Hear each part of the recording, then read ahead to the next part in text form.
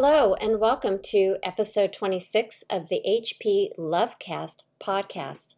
I'm Michelle Brittany, editor of the Bram Stoker nominated Horror in Space and co-editor of Horror Literature from Gothic to Postmodern. I'm an independent scholar specializing in horror, tiki, and James Bond studies. Good morning. My name is Nicholas Dyack. I'm a pop culture scholar of peplum films, industrial music, horror studies. I'm the editor of the New Peplum from McFarlane and the other co-editor of horror literature from Gothic to Postmodern. For today's episode, we'll be discussing two short stories from the Dark Regions Press anthology, The Children of Glaaki, The Inhabitant of the Lake by Ramsey Campbell, and Mirror Fishing by John Langan. This 2017 collection was edited by Brian M. Sammons and Glenn Owen Barros. We'll start today's episode talking about the former, then the latter. We'll finish the episode sharing news and other housekeeping items, including what we'll be discussing for next month's podcast. So we know it's been quite a while between this episode and the last, and we sincerely thank each of you for sticking around with us as we work to get this podcast up and running again.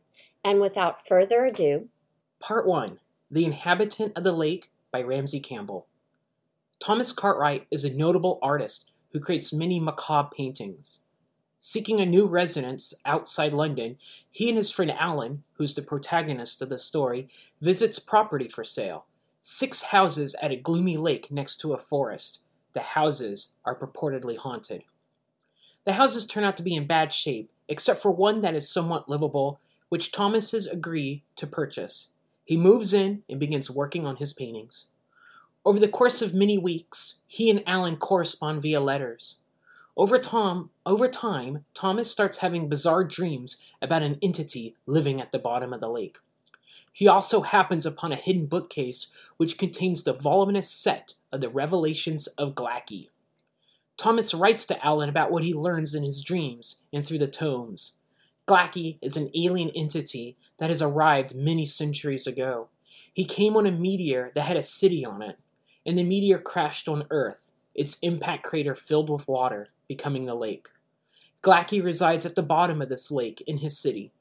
Glaaki is covered in spines and tendrils, which he can shoot out, and those hit with them become his servants, eventually falling to the green decay, meaning that sunlight will eventually hurt them. A cult forms that serves Glaaki over the years, in writing the eponymous Revelations of Glaaki. After a while, Thomas phones Alan in a panic. He is fleeing his house and needs Alan, who has a car, to come get him. Alan arrives, but his car becomes sabotaged before they can escape the lakeshore homes before nightfall. They instead barricade themselves in Thomas's house, which becomes besieged with Glaaki's servants. Thomas grabs an axe and leaps into the fray, charging at Glaaki, who impales him on a spine. Thomas is able to hack away at the tendril, causing Glaaki and his minions to flee, but Thomas succumbs to his injury. The next morning, Alan finds the body of his friends and reports to the authorities.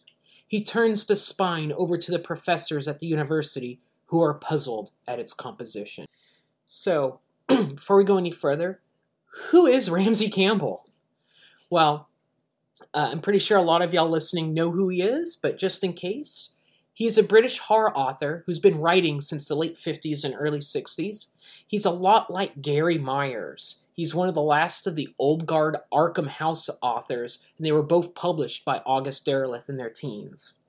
He has published a crapload of stories and novels, some Lovecraft, others not.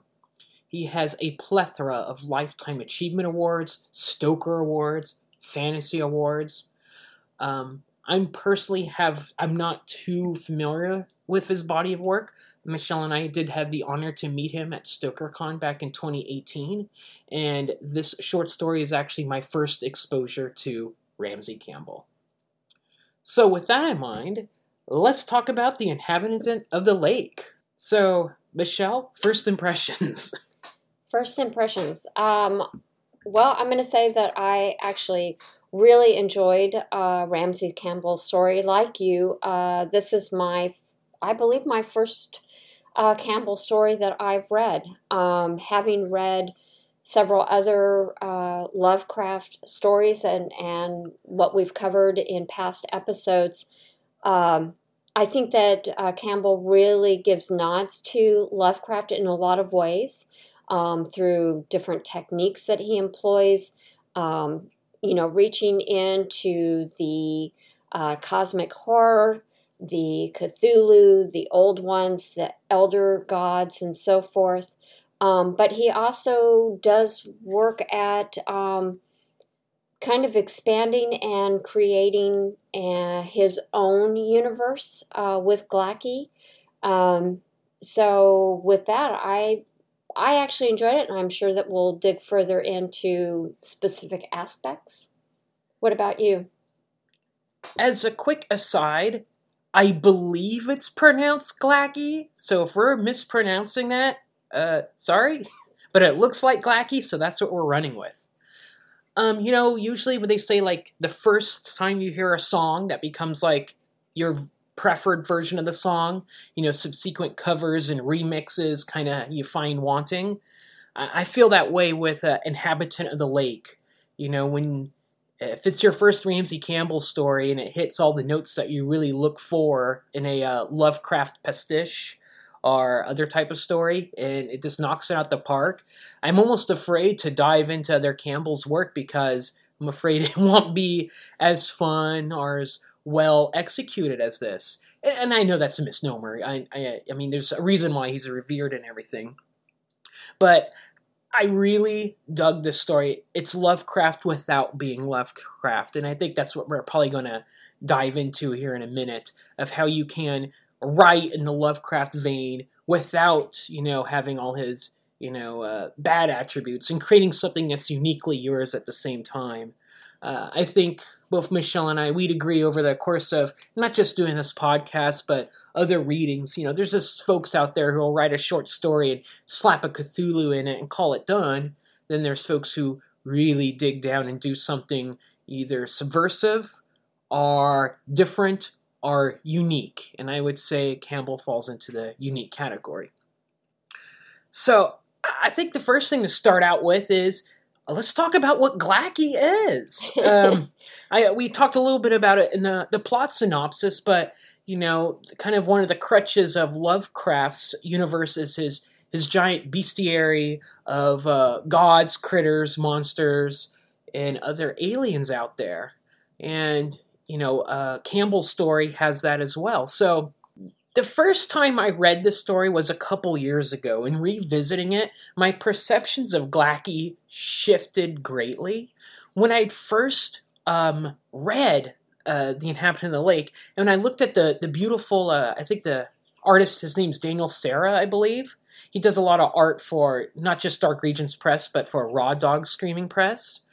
Since that was the cover of that book is my first impression of what Glaaki looks like, and to me, it looks like a giant turtle with some spikes on its back. And to me, that recalls a lot of other imagery, such as Lavos from Chrono Trigger, which is a giant turtle from space with spines on his back that can bring about the end of the world. But rereading this and also going online to get supplemental information on what Glaaki is, he's mostly depicted as a slug, a slug with spines on his back. I don't know how I feel about that. I prefer turtles over slugs. A slug to me is a bit more of a viscous monster, which I guess kind of puts it in Lovecraft territory of octopus and cephalopods, but I like turtles. But that was kind of my first impression, how it kind of shifted from one viewpoint to another, and that's what you find in a lot of Lovecraft writing is you're given just enough of the monster that you can have established. It has X, Y, and Z, but you yourself have to fill in A, B, C, D, E, and F, and so on. And I know, you and I talked about this prior to the podcast, but I originally, as I read the story, I visualized a completely different monster. I was going by a photocopy, and even though I have the cover of the book photocopied with the rest of my pages, I honestly just kind of ignored it and bypassed it and didn't even think that that was Glacky on the cover. So when I was reading the descriptor in the story, I really thought of this almost kind of blobous monster with lots of tendrils with these main spines on him. But that he was almost, because of these tendrils, it's almost like fine seaweed, dangerous obviously, with the city kind of intertwined. So it's almost like a smoke and mirrors. And I think that this will be kind of interesting when we get into the second one and we talk about reflection. But that's honestly the way that I pictured this monster. So when we were looking at pictures again back on the cover and then other ones that we found online, I was like, I didn't picture a slug or a turtle. I'm almost going all along with that, though. The other depiction is the city aspect. When I first read Inhabitant of the Lake, I actually, again, keeping at the turtle motif, I thought Glacky had a city on his back, which I think is a really cool concept. Imagine a giant turtle with a kind of a city full of spires and spikes and tendrils on its back. It makes me think of a critter from the second edition of Dungeons and Dragons called the Zaratan, which is a giant island turtle that has, a whole ecosystem on its back. And, that goes into, I think, there's mythology out there about the world turtle and turtles all the way down and so on and so forth. So, upon rereading, it sounds like it's more like the meteor has a city on it, and Glacky is the last denizen of the city. And the city is more or less kind of intact at the bottom of the lake, and he just kind of sits in the center of it. So I guess it's still kind of on his back, he's just kind of surrounded by it. But, again, nothing bad. It's just, the advantageous quality of rereading stories and prepping for a podcast to get to go, oh, how did I miss that? Well, and wow, boy, we sure have different conceptualizations of what the monster actually looked like, which I think is kind of the power of Lovecraft originally, but also with a number of other Lovecraftian writers that take that technique and don't give you all of the details and leaves it to your imagination to fill in. And you're able as a reader to kind of fill in, well, what is my concept of horror? What would scare me? And then apply that to what I visualize the monster to be. So for Glacky himself, I mean, how does he, stack up to other deities in the Lovecraft canon? Lovecraft created, a plethora of them, the iconic Cthulhu, but then you've got, all the other ones that are related to it, Shib-Niggurath and Yog-Sothoth. And then you've got, people who built on it. Lynn Carter came out with Zoth-Amog, and now you have Campbell with Glacky. Are we just kind of rehashing old ideas and making it new? Is this a monster that stands on its own? Which is kind of an interesting thing, because a lot of other authors who do create their own monsters, they make sure to cameo their work with Lovecraft stuff. So, if a person in another short story comes across a new great old one, there's sure to be name droppings of Cthulhu and Yog-Sothoth and so on and so forth to cement that they're part of the same universe. But Glacky doesn't have that. In fact, if there wasn't the outside the story connections that this was a Lovecraft story, this would almost be like an independent, monster, an independent thing altogether. So with that in mind, how does he stack up to other Lovecraft monsters? Is he a worthy addition to it? Is it superfluous? Well, the one thing that I would say that I would point out from the story, and it's on page 31, and that's where Campbell does make a reference to the 48 Aklo, and it's the fictionalized language, and it's 48 revelations recorded by Aklo. Lovecraft did use it in some of his other stories, And I think we'll talk about it a bit more as we talk about techniques and Lovecraft connection. But I do think that may be the only overt connection, because the 48 ACLO recordings are up through 48, and then the 49th is where Campbell puts Glaaki. So it's kind of interesting that he piggybacks on Lovecraft, and I think that's the only kind of But it's super subtle, though. Like If you read like Lynn Carter's Zoth Almog cycle, he makes sure to find like, oh, here's a book, and here's all my other monsters. But hey, here's a Lovecraft monster. Here's Cthulhu. Here's that Fhtagn phrase that we hear all the time. So it's nice to see Campbell kind of holding back. The other kind of scenario I'll put out there, and it's kind of a paradoxical statement, and that is, through a lot of the Lovecraft mythos canon, whatever you want to call it, one of the things that they stress is, we humans, and by extension the Earth, is we're insignificant in this grand scheme of the chaotic universe. We can't even fathom what's going out there. And, the gods of Lovecraft's pantheon, they're indifferent to us. They could care almost less, sure, they have a couple cultists and whatnot, but, we're fleas to them. They're neither good nor evil. They're just indifferent. With that in mind, adding Glaaki to the mix, and Campbell also has other gods that he's created that's in his kind of fictional England area. It kind of gets you wondering, Earth is frickin' covered in great old ones. From Arkham to the Pacific to England to, China, Asia, everyone. There is so many great old ones just running around. That's a little hyperbolic there. They're still hidden away or sleeping or whatever. But for such a small, insignificant planet and everything, we have a lot of old gods here. And I don't know if that's a good thing or a bad thing. It's a fun thing. It's nice to always, read about a new monster or whatnot. But at the same time, pretty soon you're going to have a planet that's just populated with ancient, gods who supposedly don't care about us, soaking up the real estate. So, adding Glaaki to the mix is, does it ruin anything? Does it kind of, instead of instead dilute that message of our insignificance?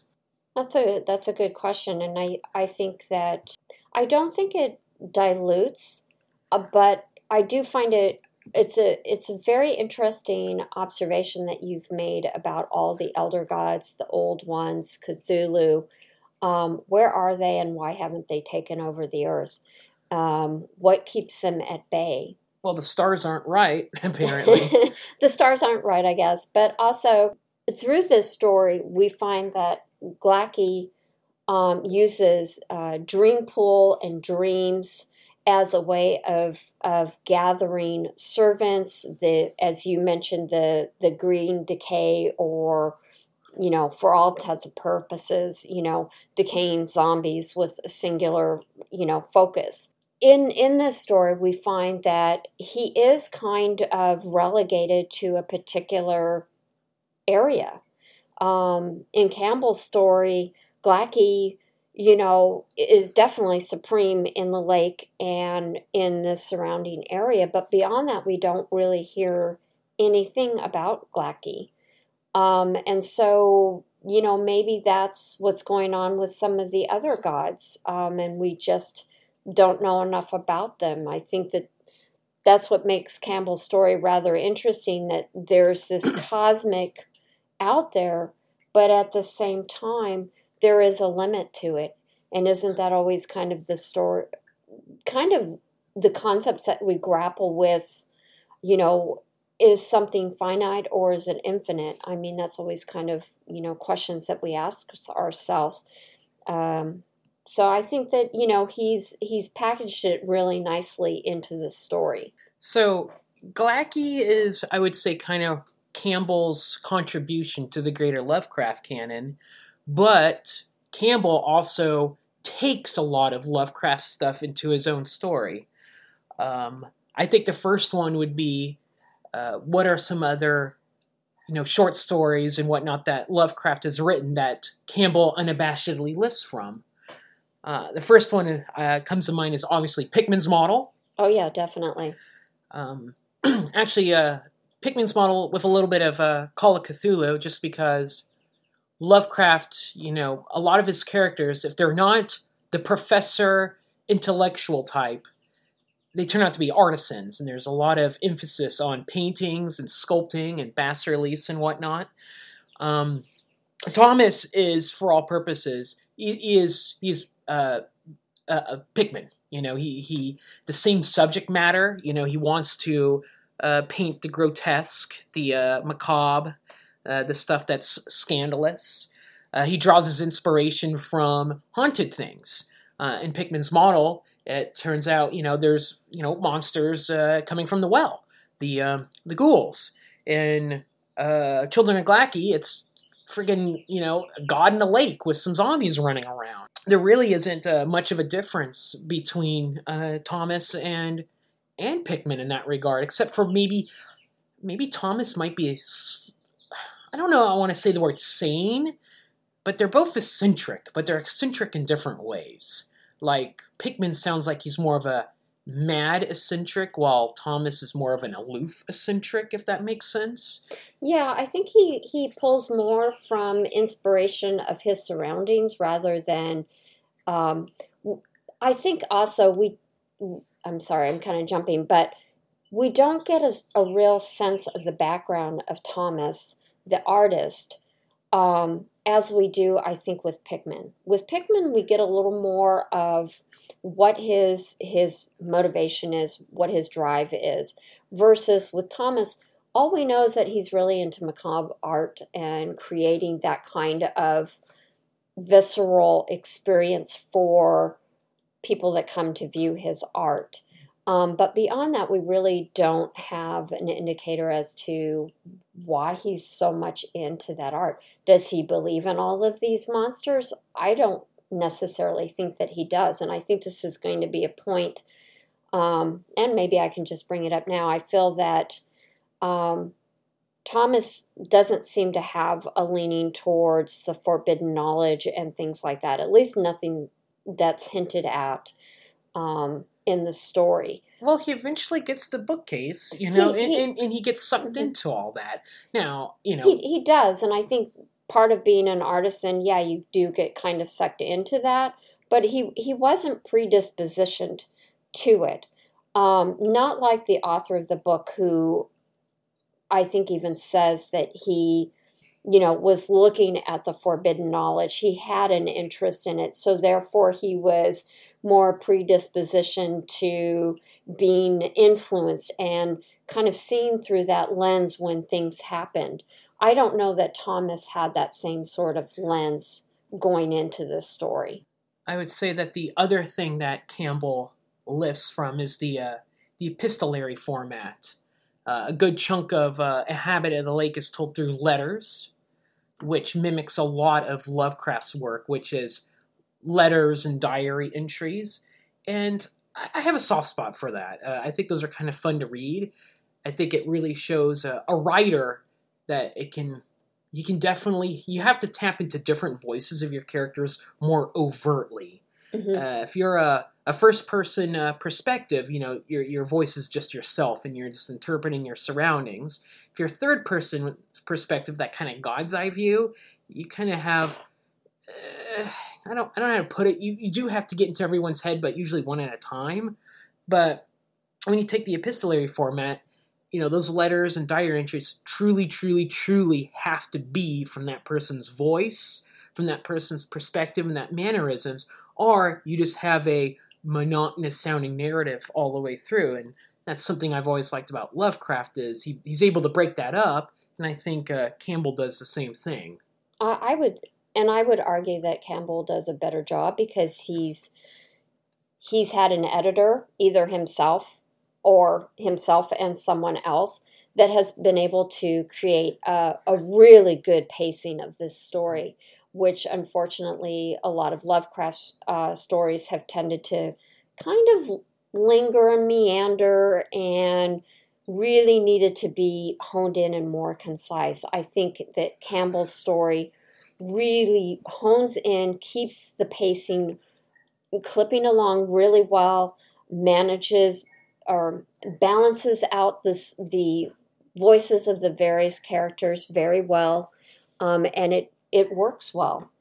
I like the epistolary format as well, and I actually enjoyed that narrative structure, kind of breaking up between kind of the third person omnipresent narrator, although it's obviously through Alan, the friend, but it was a nice break to have those different structures in place. The other thing going off with the epistolary format is, the contribution to the fake books. We have the infamous Necronomicon.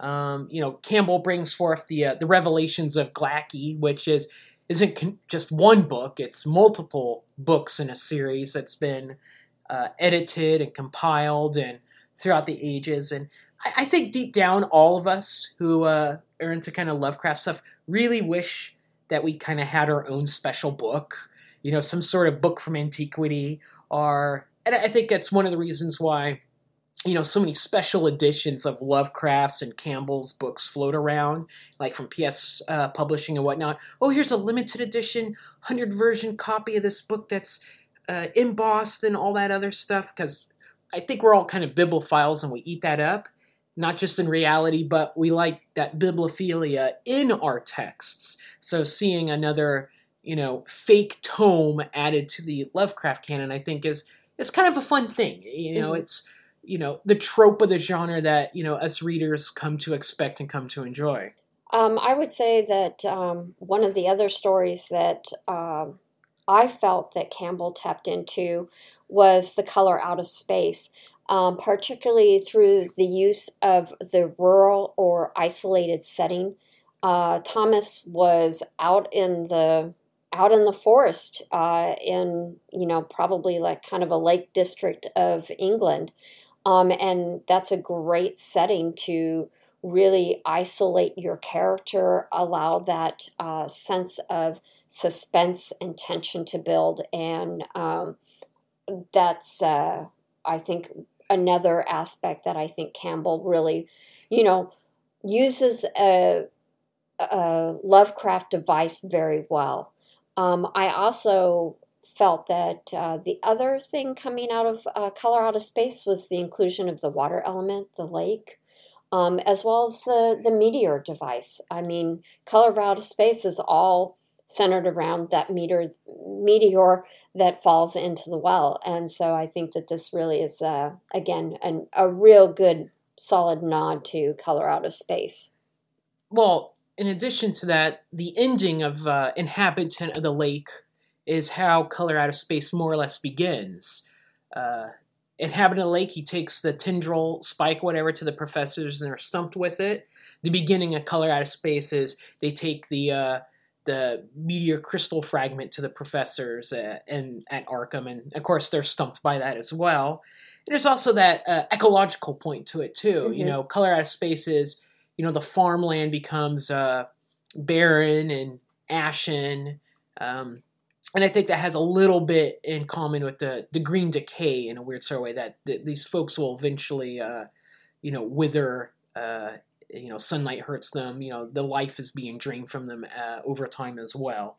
Oh, one of the things that I remember from Pickman's model, Lovecraft spends a lot of time tying into the Salem witch trials, and Campbell does a similar device with the association of the witch's mark, basically the spine from Glaaki hitting the chest and creating a witch's mark. He actually talks about one of the witch hunters from, I think, like the 1600s, maybe earlier than that.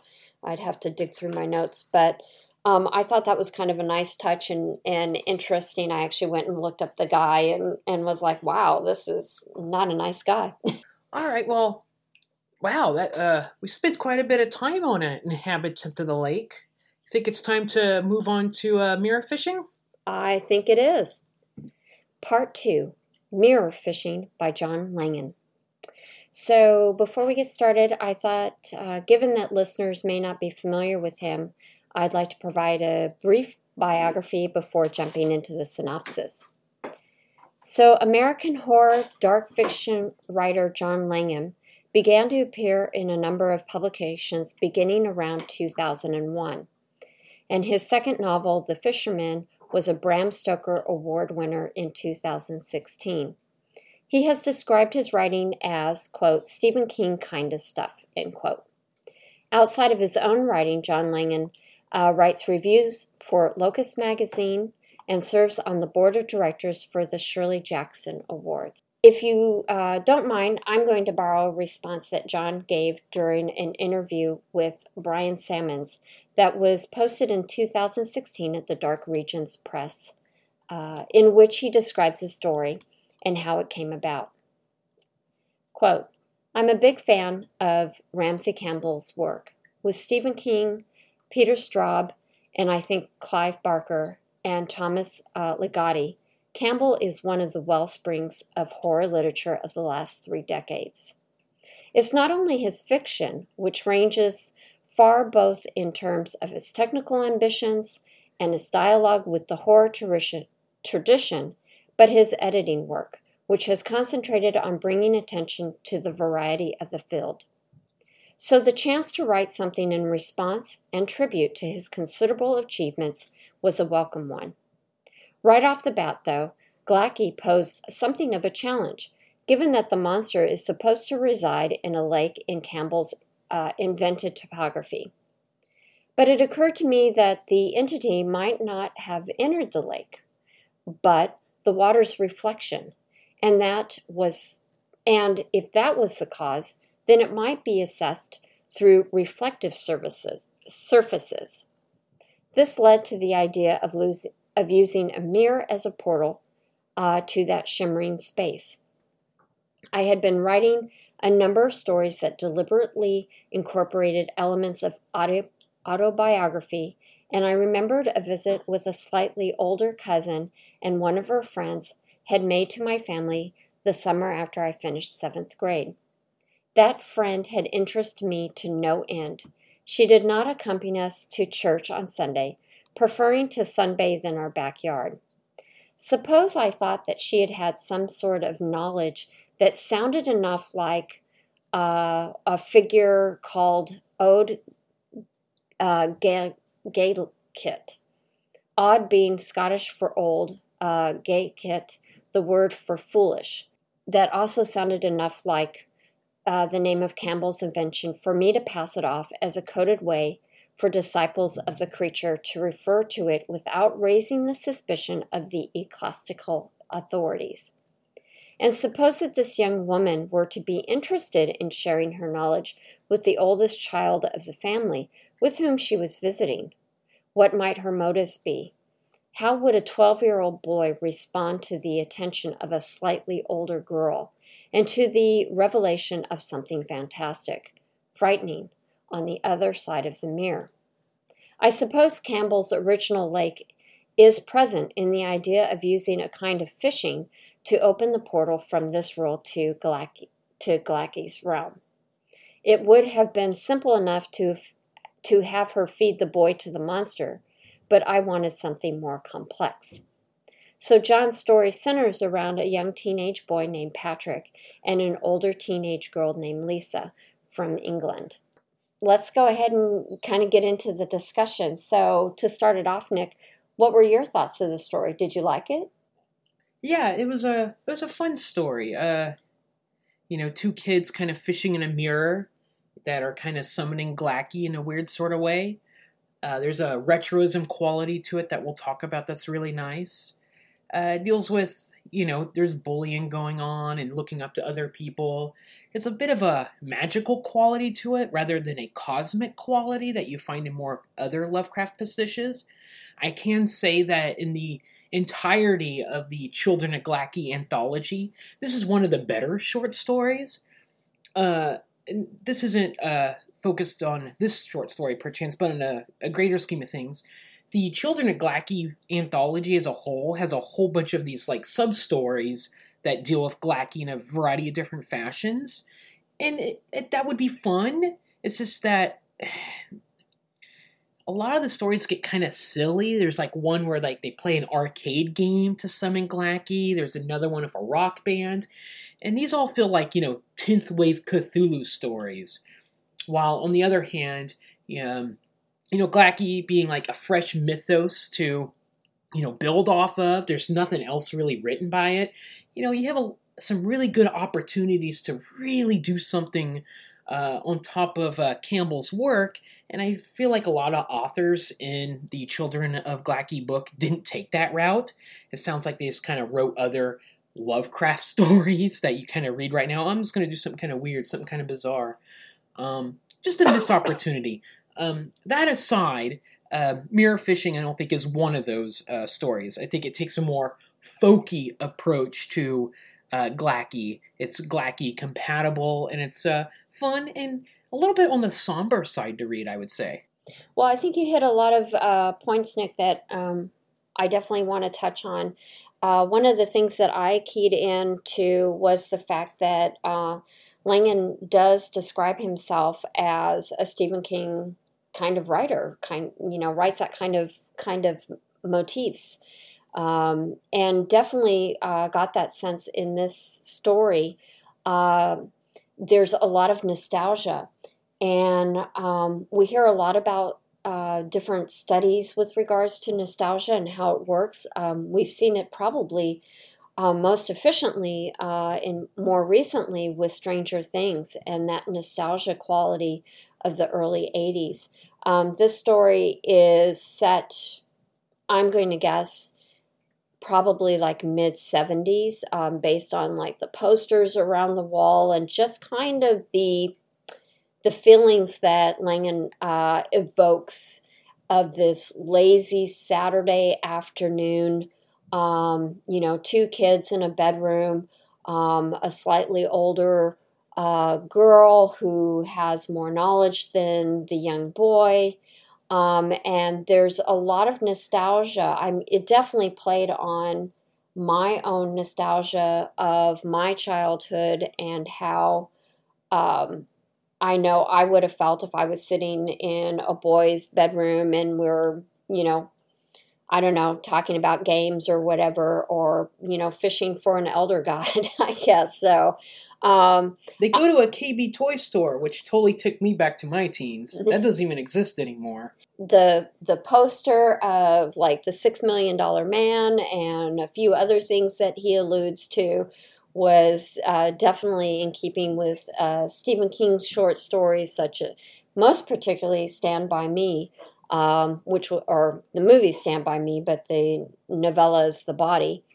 But I think that Langan does a really nice job of crossing over the Lovecraft, Campbell, cosmic monster to this nostalgia, this everyday person that everyone can relate to. I think that's what has made Stephen King so popular, and I think that it really works well here. He did a really nice job with regards to balancing out the two.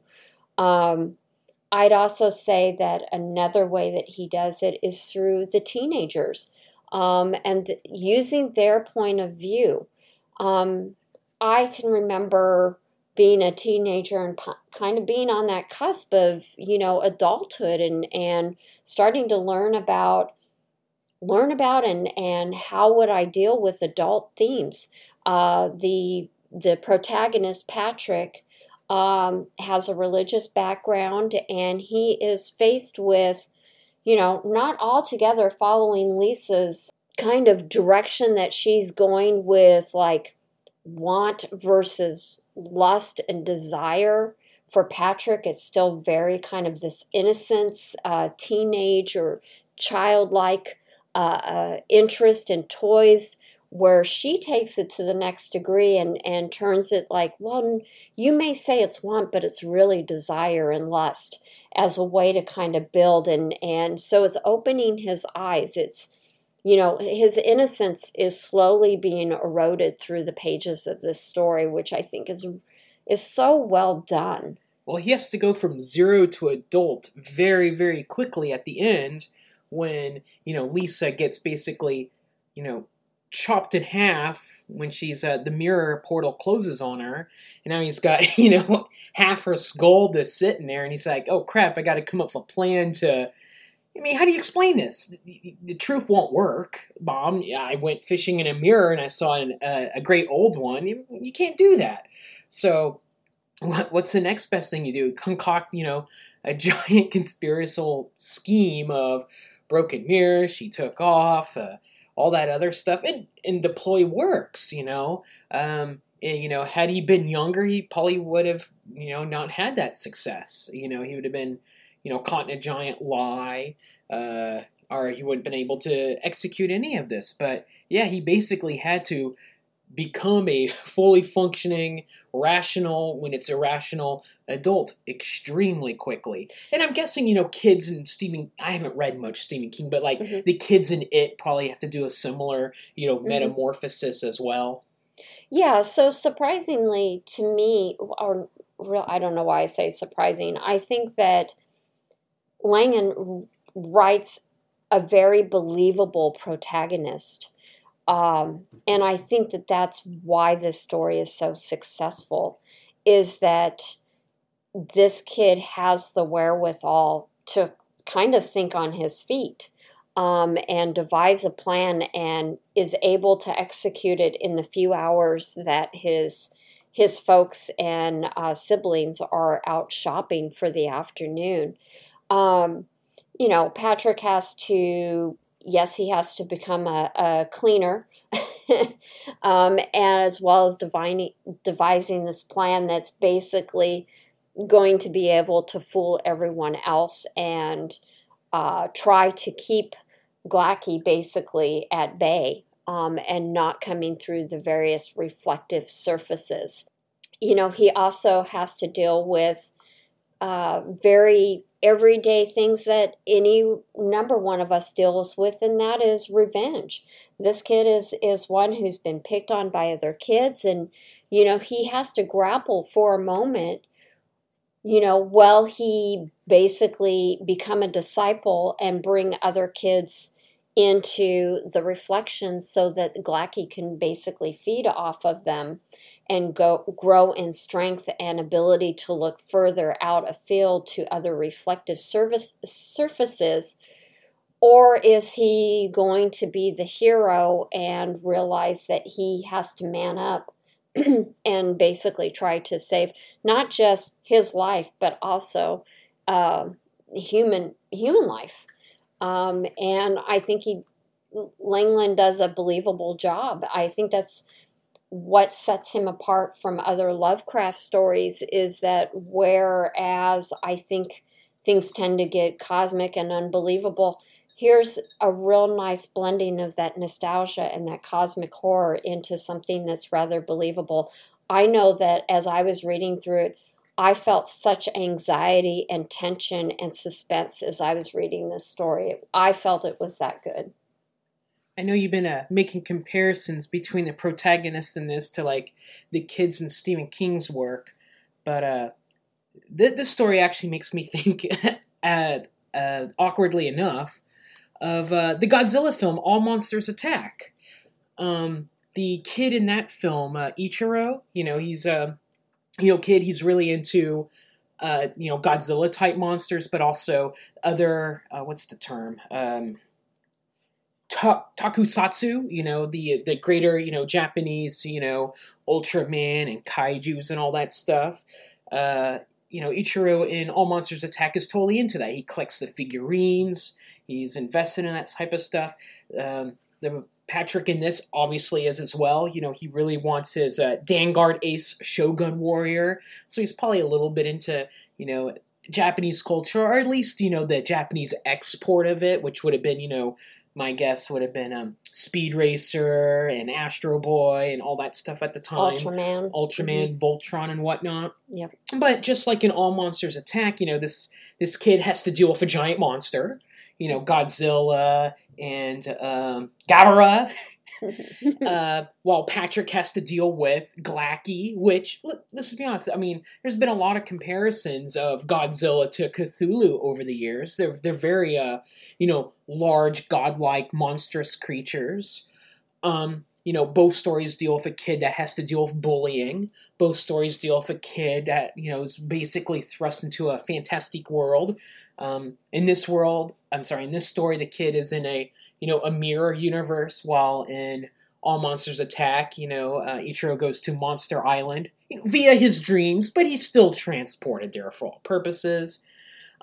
Both this kid and Ichiro have to, outwit, people at the end. Ichiro has to outwit the bank robbers using his own kind of cunning, while Patrick has to outwit Lisa as he, escapes her clutches and Glaaki's clutches. So I don't know why, I just detect a strong, heavy dosage of All Monsters Attack, which I like that Godzilla film. I know a lot of other people don't. They think it's campy and whatnot, but I have a soft spot for it. I see a lot of Ichiro from that film in Patrick in Mirror Fishing.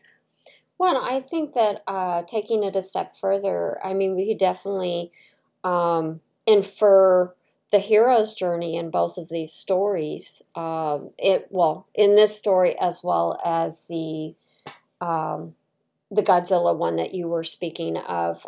I've already forgotten the title, but All Monsters Attack. All Monsters Attack.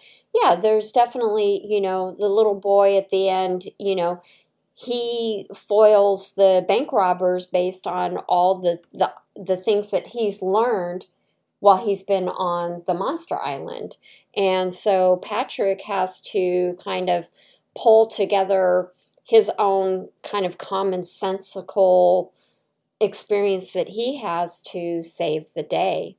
I'd like to ask you your thoughts. How do you feel this story fits within Lovecraftian literature? Well, one more Godzilla aside. Going back to what I said in our first part about the inhabitant of the lake, where I said Glaaki I thought was a turtle with spines on his back. Mm-hmm. He also looks like Anguirus, the turtle monster from Godzilla, hence the Godzilla connection in here. I don't know where I'm going with that, but you can kind of see. How does mirror fishing fit in the greater Lovecraft universe? I think there's a roundabout way to fit it in. I mean, there's obviously through Inhabitant of the Lake, but there's an actual Army of Darkness comic series called Army of Darkness versus Reanimator that came out, I think, 13 years ago. The Evil Dead and Army of Darkness series have always had a big Lovecraft element. I mean, Ash has the Necronomicon, the Deadites deal a lot with, possession, which is found in some other Lovecraft stories, witchcraft, and so on and so forth. But when Dynamite Comics, they got the license to Army of Darkness, but they also started doing all these team-ups with other comics, and the very first team-up that they did was with Reanimator. And of course, it made sense because, Jeffrey Combs was a big person in the original Reanimator. He's also, been in a lot of other Lovecraft-type stuff, and of course, him and Bruce Campbell had done stuff together. It just kind of made sense, but it really solidified Army of Darkness and Lovecraft to have this crossover between Army of Darkness and Reanimator.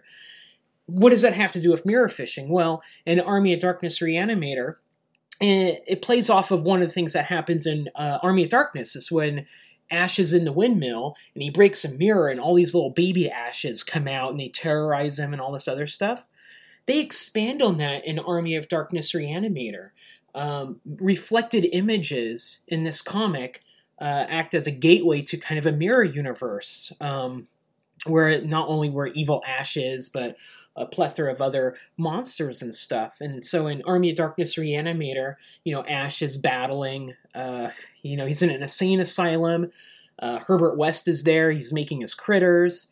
Lots of chainsawing ensues. But he gets sucked into a mirror, and his evil doppelganger pops out instead. And so he's kind of trapped in this other world for a while. And that comic, I thought, this kind of, greatly expanded, taking the Lovecraft reanimator slash mirror world in a different way. And I think mirror fishing kind of taps into that a bit. Totally coincidentally, but I don't think it's, unheard of, or it's not, incompatible in any way or shape. I think what Langham came up with was something that folks came up with in this comic book, a couple years ago, and they're very similar, and I think it works very fun. So I think it also fits well within the literature. I think that it fills a void in Lovecraftian literature in a very effective way, and that is, expanding the voice of point of view of stories, moving away from the adult male. Patrick, we don't know his ethnicity, but he is a teenage boy, and we do get a different voice from what we typically get with Lovecraft, and hopefully there will be more teenage type stories that draw on the strength of the character, and gives us more interesting stories that kind of blend nostalgia or some other sort of writer technique, and expands even further on the Lovecraftian literature that we have today. I think that do you have closing shots or comments with regards to this story? It's the last story that's in Children of Glaaki. I think it's a good story to, one, end that anthology with, and two, kind of end our podcast with. The anthology started with Inhabited Lake, ended with Mirror Fishing. It seems very fitting to kind of compare and contrast those two stories. They go well together. They're two standout stories in the anthology. They both, one, establishes a brand new monster, and the other one kind of takes it in a new and inventive route that, is very Lovecraftian, but at the same time, does its own thing as well. Has children in it. Children are usually absent from Lovecraft stories. Has a more folk element to it. Although, as you pointed out a couple times, Lovecraft wasn't afraid to bring up witches and Salem witch trials and stuff. But, kind of diving into the mirror universe, that's kind of a more fantastical element rather than a cosmic element. But it's not out of place. It's a good story, that's for sure. Part 3, Conclusion. So The Inhabitant of the Lake was originally published in Campbell's short story collection, The Inhabitant of the Lake and Less Welcome Tenants, by Arkham House in 1964. The collection has been republished a few other times, the first time under the title Cold Print in the 80s, and then as The Inhabitant of the Lake and Other Unwelcome Tenants by PS Publishing in the 2010s. The short story proper has been republished in The Children of Glaaki from Dark Regions Press in the 2010s, which is the version that we reused for this podcast. The story was continued in the novella The Last Revelation of Glaaki, which was published in 2013 and looks to be out of print and fetching a large dollar amount. The novella was in turn collected in Visions from Birchester, which was published by PS Publishing a few years later. The Children of Glaaki collection collects multiple adjacent Glaaki stories of varying qualities. And finally, Langham's Mirror Fishing is currently unique to this anthology. And on the subject of books, I'd like to take a moment to spotlight Michelle's and my newest book. We referenced it at the beginning of the podcast, but about 2 months ago we had a new book published from McFarlane called Horror Literature, From Gothic to Postmodern, Critical Essays. It collects a few of the presentations from the first 2 years of our Anne Radcliffe Academic Conference. Of interest to listeners to this podcast is The Gelatinous Green Immensity, Weird Fiction and the Grotesque Sublime by Johnny Murray. This essay dives into the weird fiction genre, including H.P. Lovecraft. Nick and I wanted to share an upcoming event that we have. We do a podcast on Pride of Olympus Blog Talk Radio. The series is called Scholars from the Edge of Time. Our next one is scheduled for the fourth Thursday April 23rd to commence at 6 p.m. And on this particular episode, we're going to interview Ian Welke. He is an avid dungeon master and horror writer. His short stories have appeared in magazines and anthologies, and his novels include The Whisperer in Dissonance and In Times at Ridgemont High. Both are published by Omnium Gatherum. And for our next episode, if you'd like to follow along and want to read the material ahead of time, we're actually going to review and discuss Ian Welke's In Times at Ridgemont High. And we will be posting that the first weekend of May. If you want to stay in touch with us online, we are on all the major social media platforms on Facebook, Twitter, Instagram, and email. Everything is HP Lovecast. So hplovecast@gmail.com, at hplovecast, and so on and so forth. You can also Google for Michelle and I if you want to reach out to us for our individual projects as well. All these accounts, let's just be honest, have been a little dormant for the past year and some change. But just like Slumbering Cthulhu, we are slowly waking them up. We will be broadcasting this episode across all those social medias, and feel free to stay in touch and reach out to us on them. We look forward to touching base with everyone in a month when we talk about Ian Welke's In Times at Ridgemont High. Thank you so much for listening in on this episode of HP Lovecast.